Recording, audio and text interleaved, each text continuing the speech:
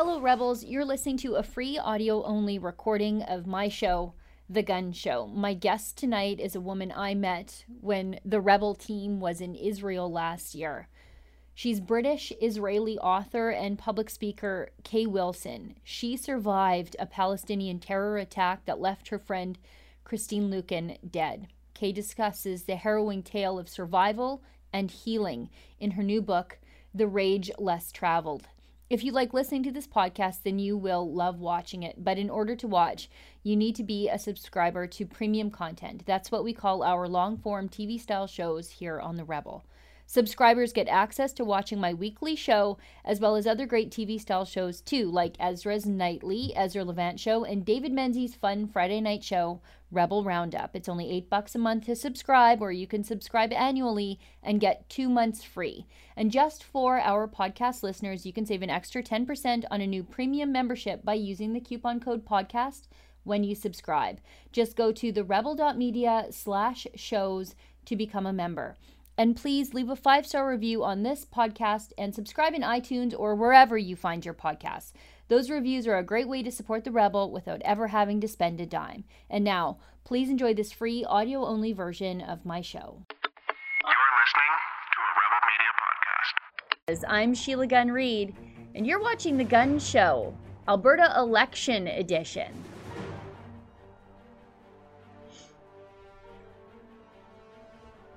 Well, I knew the NDP would go low and personal in this election campaign. It's, you can't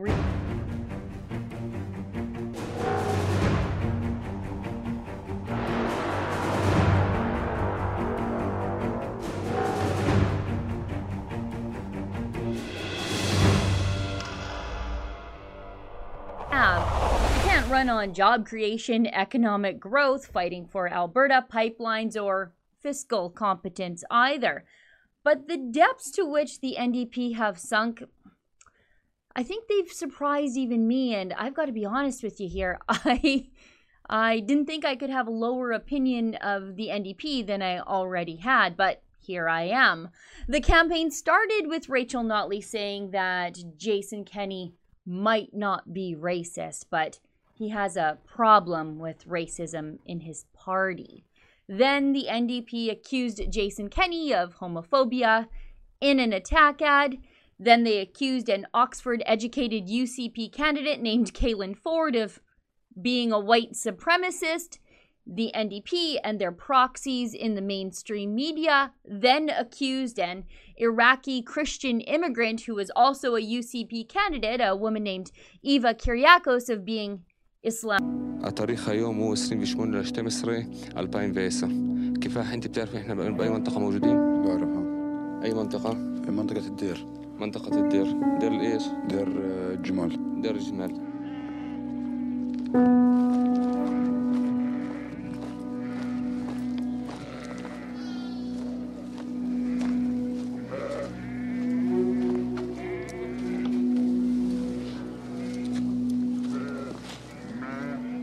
كانت السكينة معي تحت البلوزة يعني. ظليت ماشي وهو هيك. اجى ابراهيم مسك معي واخذناه وطلعنا من هاي الناحية. اوكي يلا. اوكي. انا كنت ماسك هيك وابراهيم كان ماسك من الناحية الثانية. هي بالفترة هاي كانت تزعق، حكت إشي، صوتات. صحيح. اوكي، شو كانت شو اسمه؟ ابراهيم كان شاد ثمها، مسكر ثمها. ابراهيم كان مسكر ثمها؟ صحيح.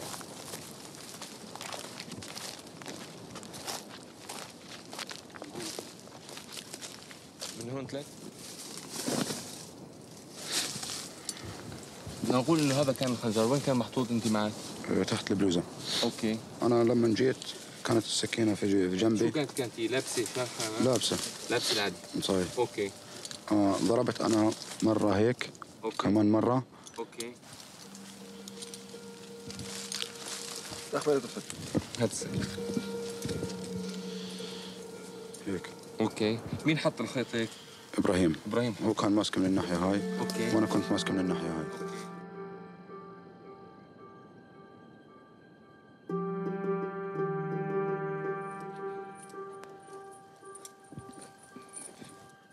ليش جيتوا على المنطقة هاي؟ جينا نقتل. دكتور مين؟ يعود. ليه؟ بس جينا نقتل. And of course, Calgary Progressive Mayor Naheed Nenshi just had to stick his nose into it all and also accuse Conservatives in Canada of winking at white nationalists on an appearance on the CBC. And as for policy, God only knows what sort of policy the NDP are introducing, because apparently all they've been doing is character assassination. So joining me to dissect this first insane week of the Alberta election campaign is a veteran political operative and a political watcher, my good friend William McBeth from Save Calgary. He and I try to make sense of all the NDP hyperbole and innuendo in an interview we recorded Monday.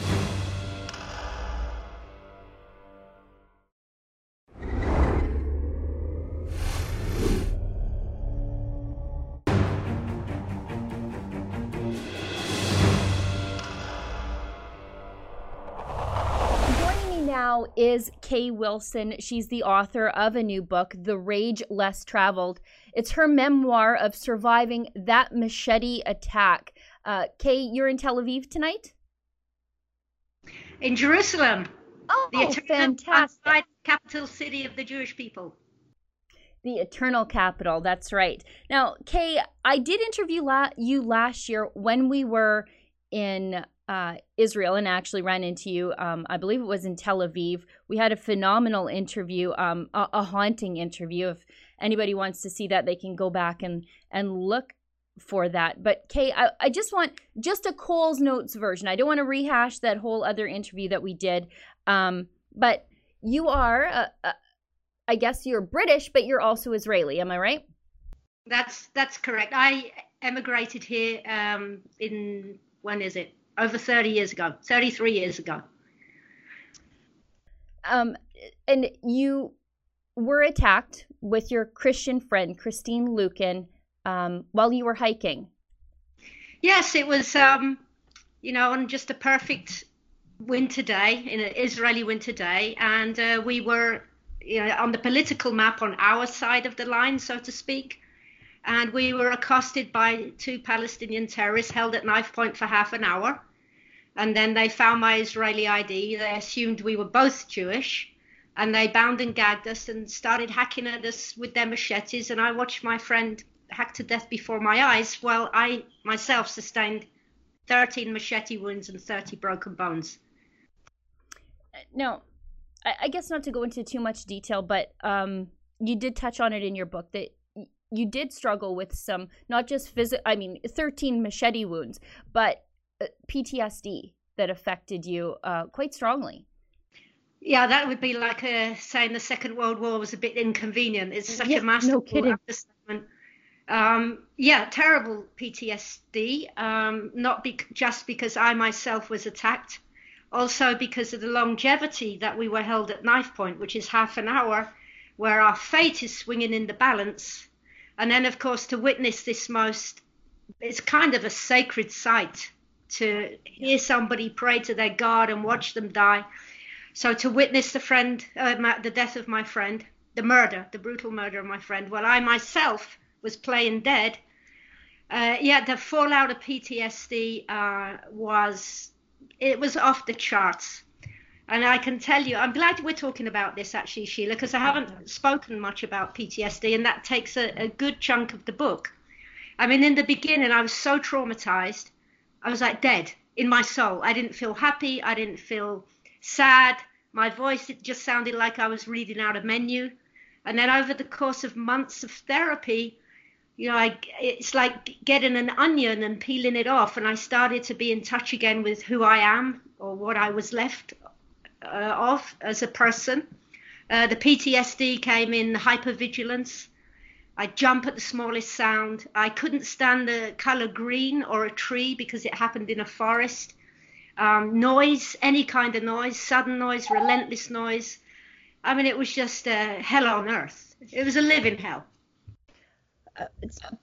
So through therapy, you've sort of been able to cope with your PTSD. From what I understand, it never does relapse go away.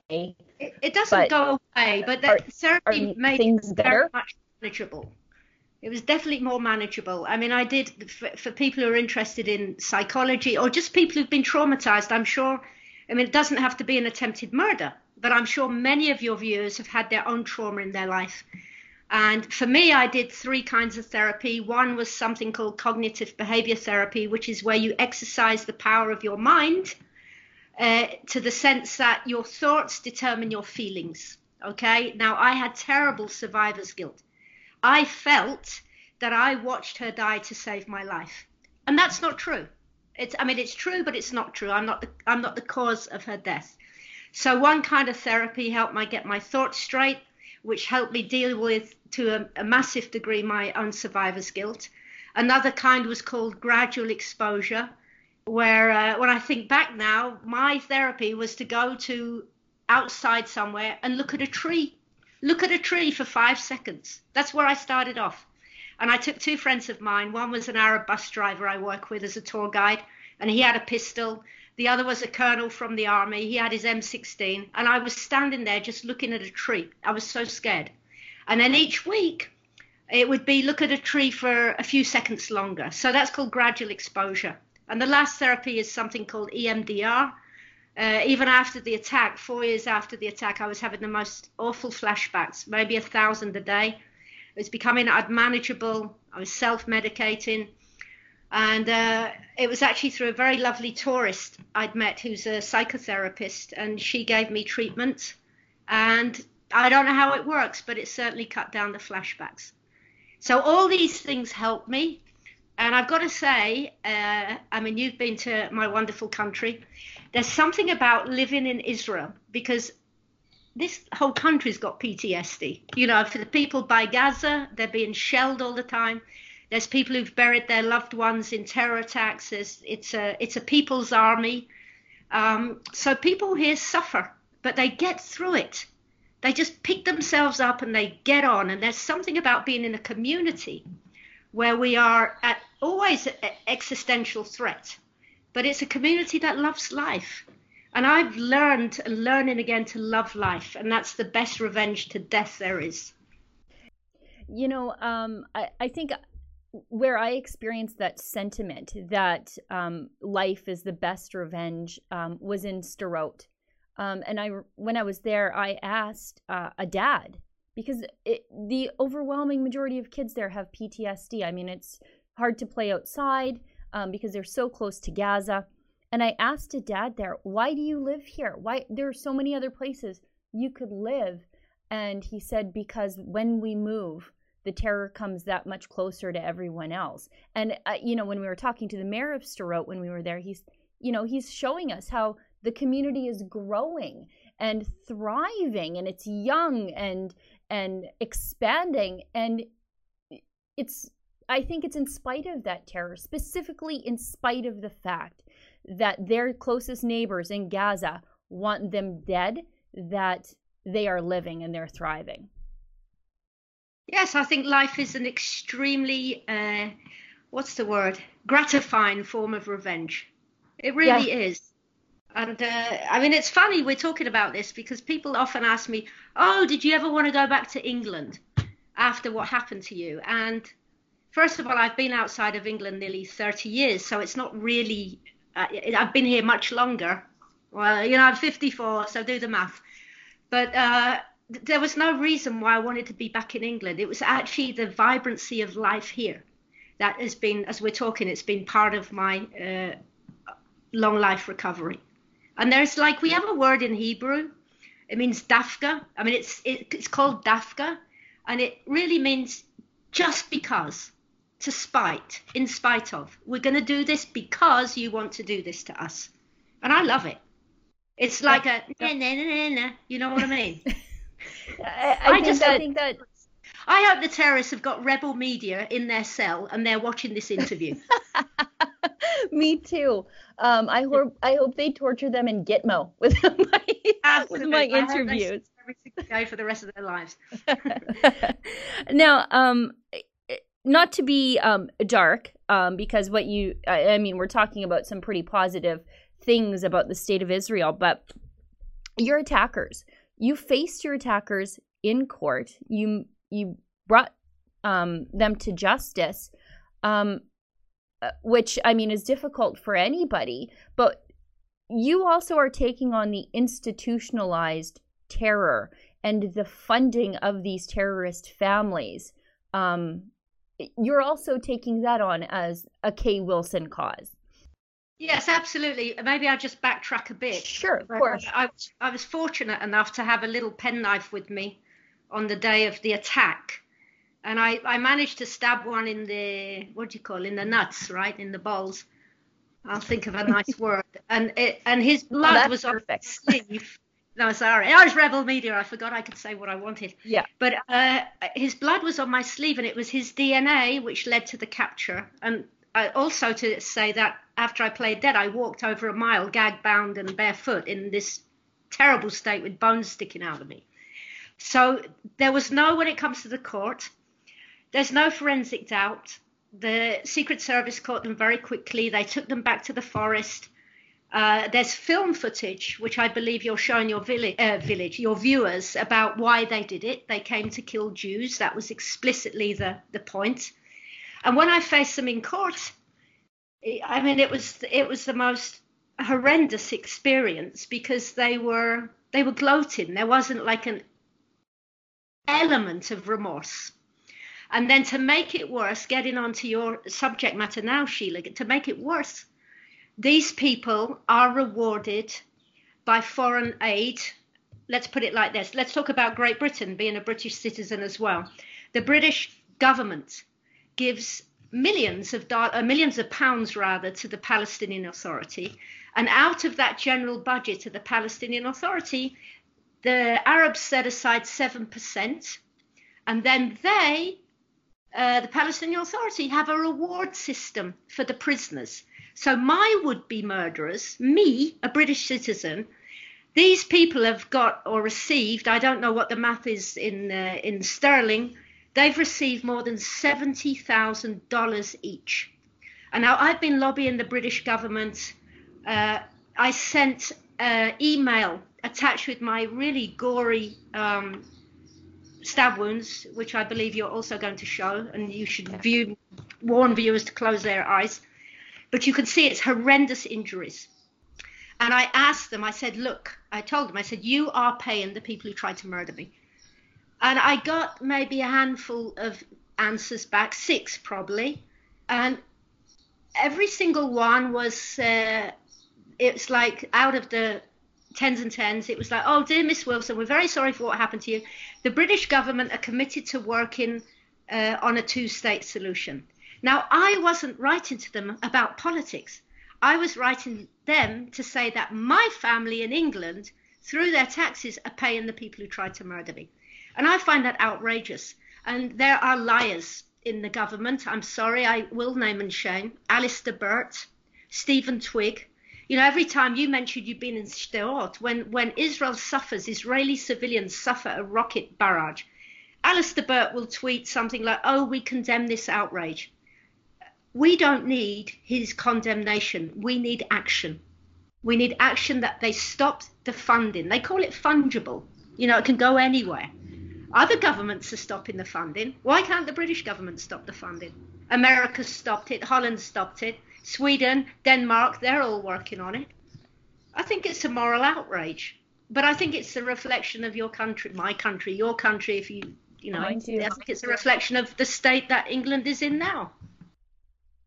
Well, it really is the state of Canada, too. I mean, our previous government under the Conservatives cut off funding to these UN organizations where the money ends up back in the hands of Hamas or other terror groups.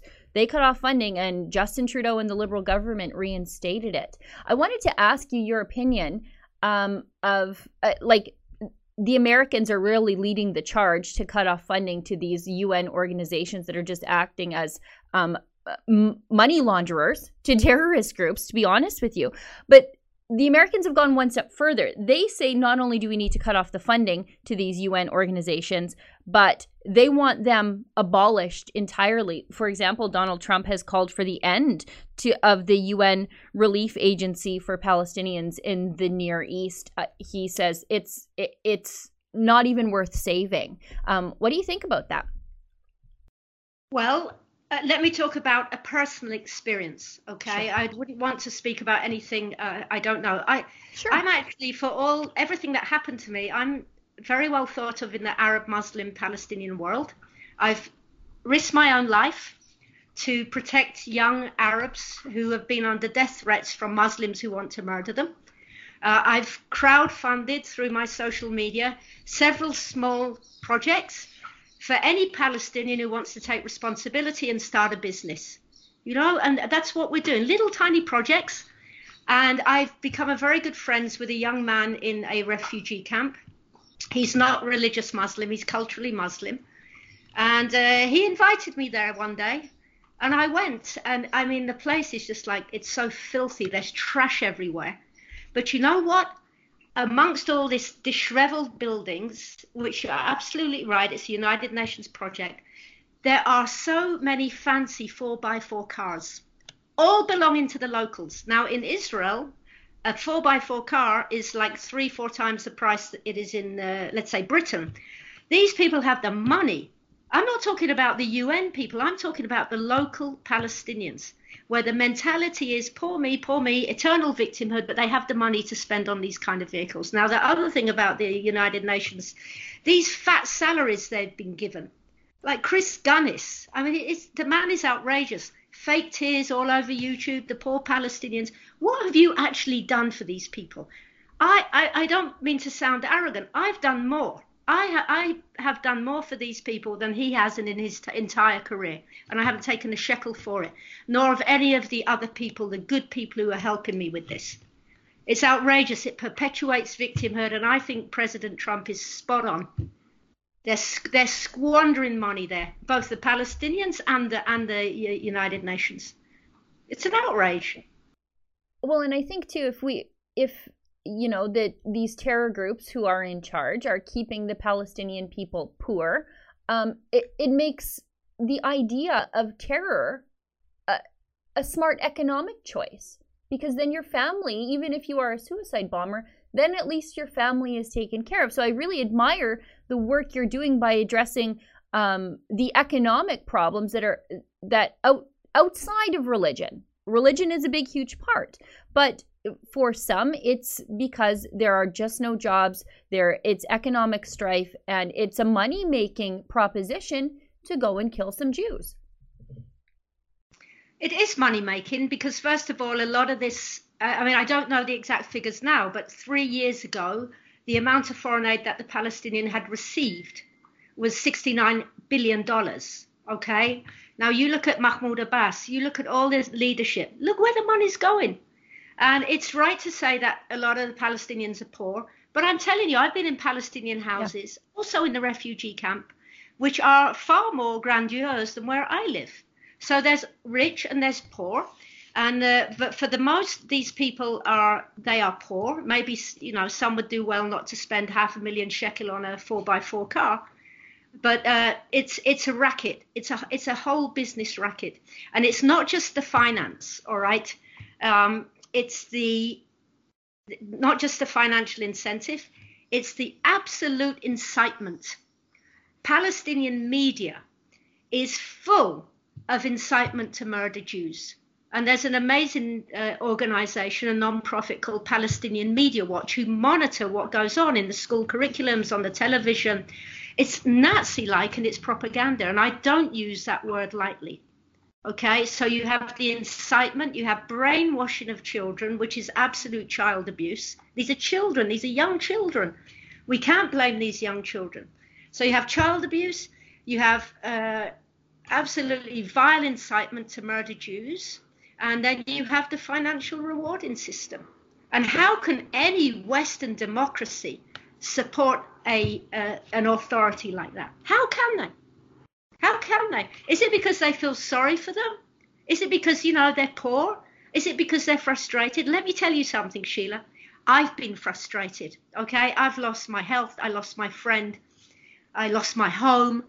I lost sleep. I lost weight. I lost routine. I lost the ability to answer how I am. And because I've seen a woman hacked up before my eyes, I've lost my innocence. I've lost everything. But I haven't gone around jumping on people, gagging them, tying them up and hacking them to death because I'm frustrated. Lowering the moral bar. How patronizing is that? And the Western governments who keep funding these people, keep funding this authority, shame on them, every single one of them. They're not empowering anybody. Well, and sorry, I think I'm talking really like fast and enthusiastic. It's Israeli, everybody, it's Israeli. But I feel very passionate about it. Well, of course you do.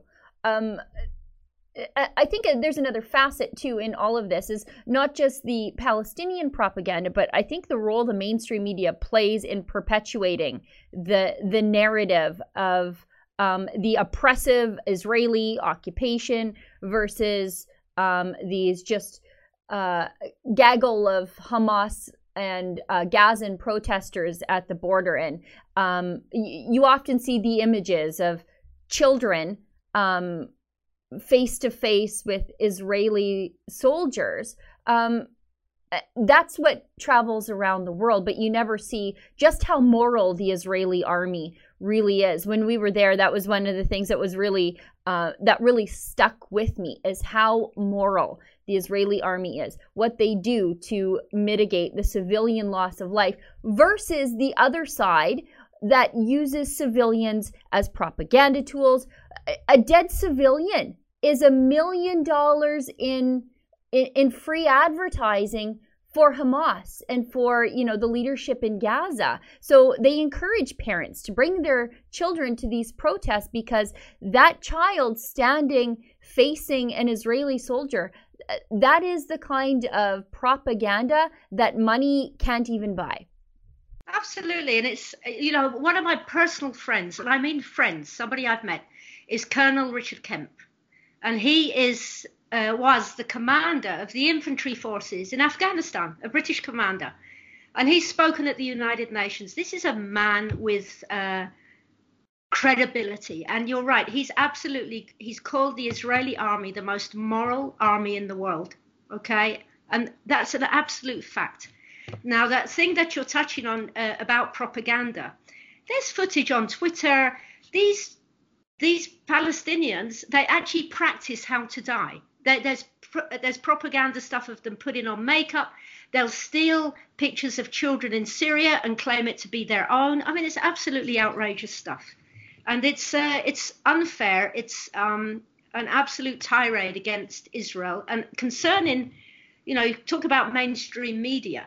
The BBC, I don't have a good word to say about them. I mean, even the headlines, it's not just the image. It will say, Palestinian shot.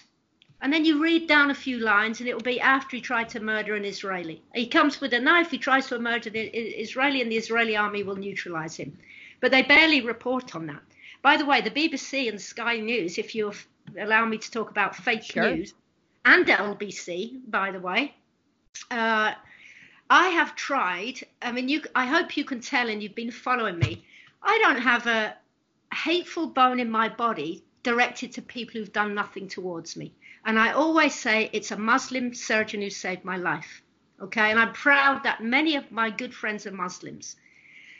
And despite my so-called charitable work I do with Arabs and Muslims and Palestinians, not one major news outlet will ever have me on their show. In fact, the BBC turned me down in March this year. Okay, they turned me down. They were looking for a survivor of terrorism, and they were going to do a program that addresses what you've been talking about, the pay to slay. So the BBC man called me here, and then he says, I'll get back to you. So he gets back to me, and you know what he says? It's staggering. He says, you're too well known. And I thought, how disgusting is that? What they want somebody who looks brown, somebody who looks estranged, somebody who struggles with their English, and therefore it will break the commonality that there is between the Israeli being interviewed and the people who are watching the program.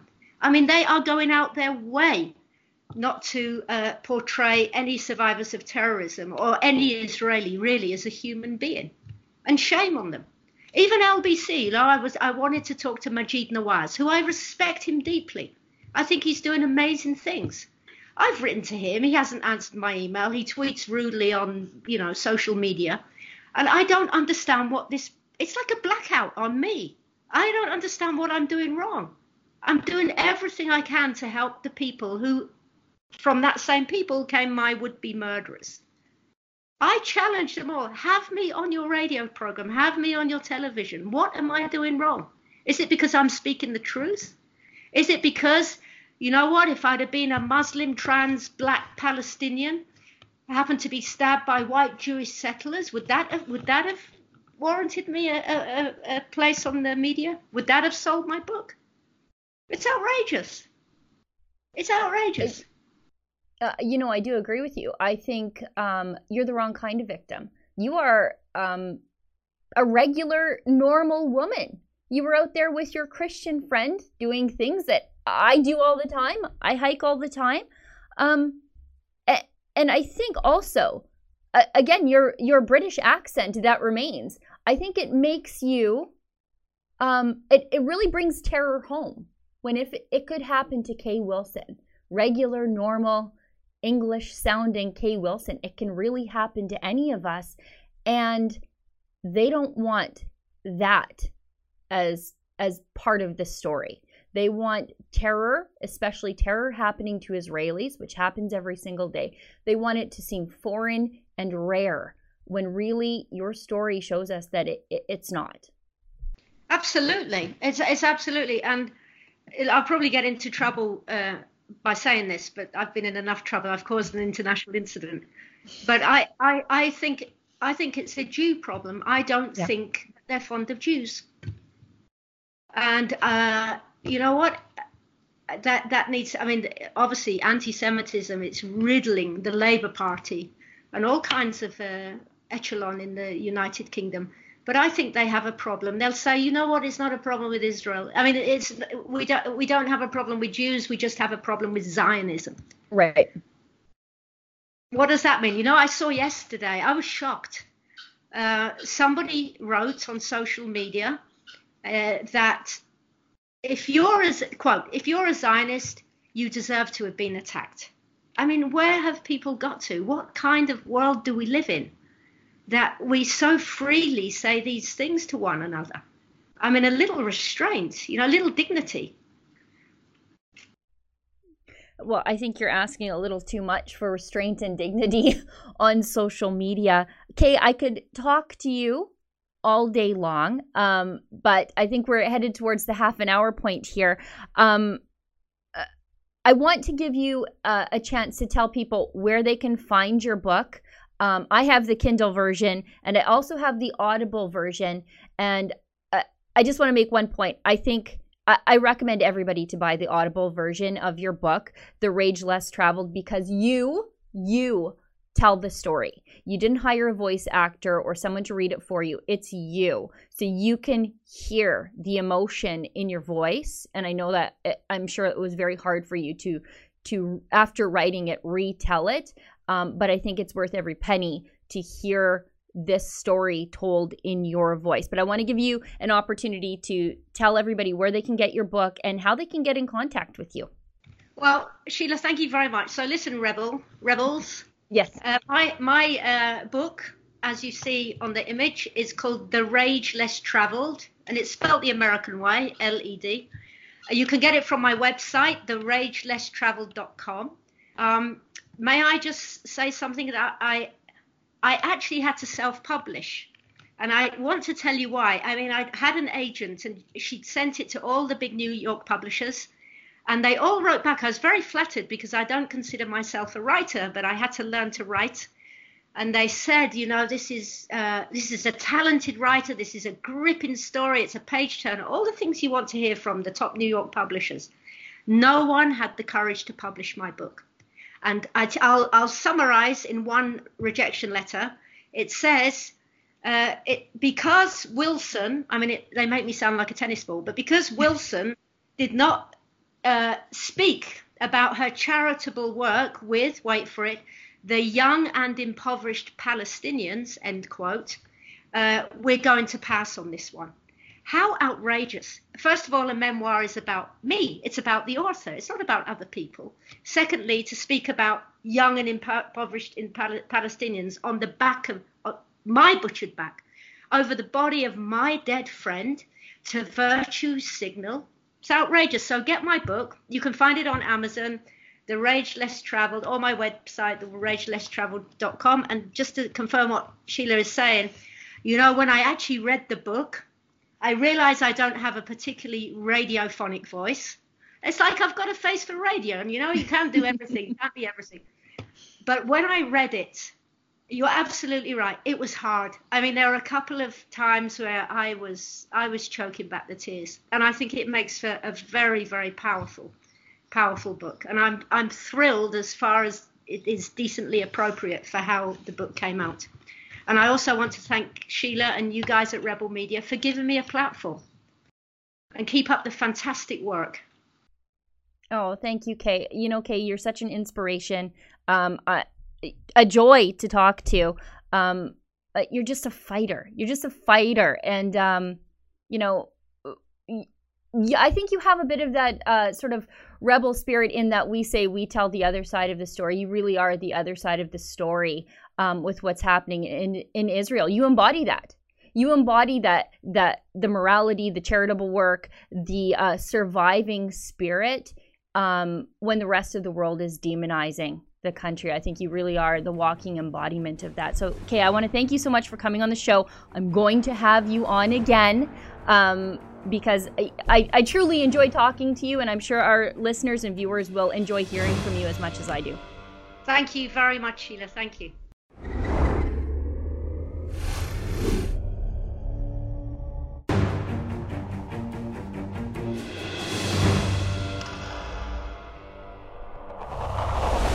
Weeks, we're all going to get called a lot of names. It's going to be a dirty, sleazy campaign from the very people who spent the last 4 years scolding conservatives as mean and out of touch with normal people.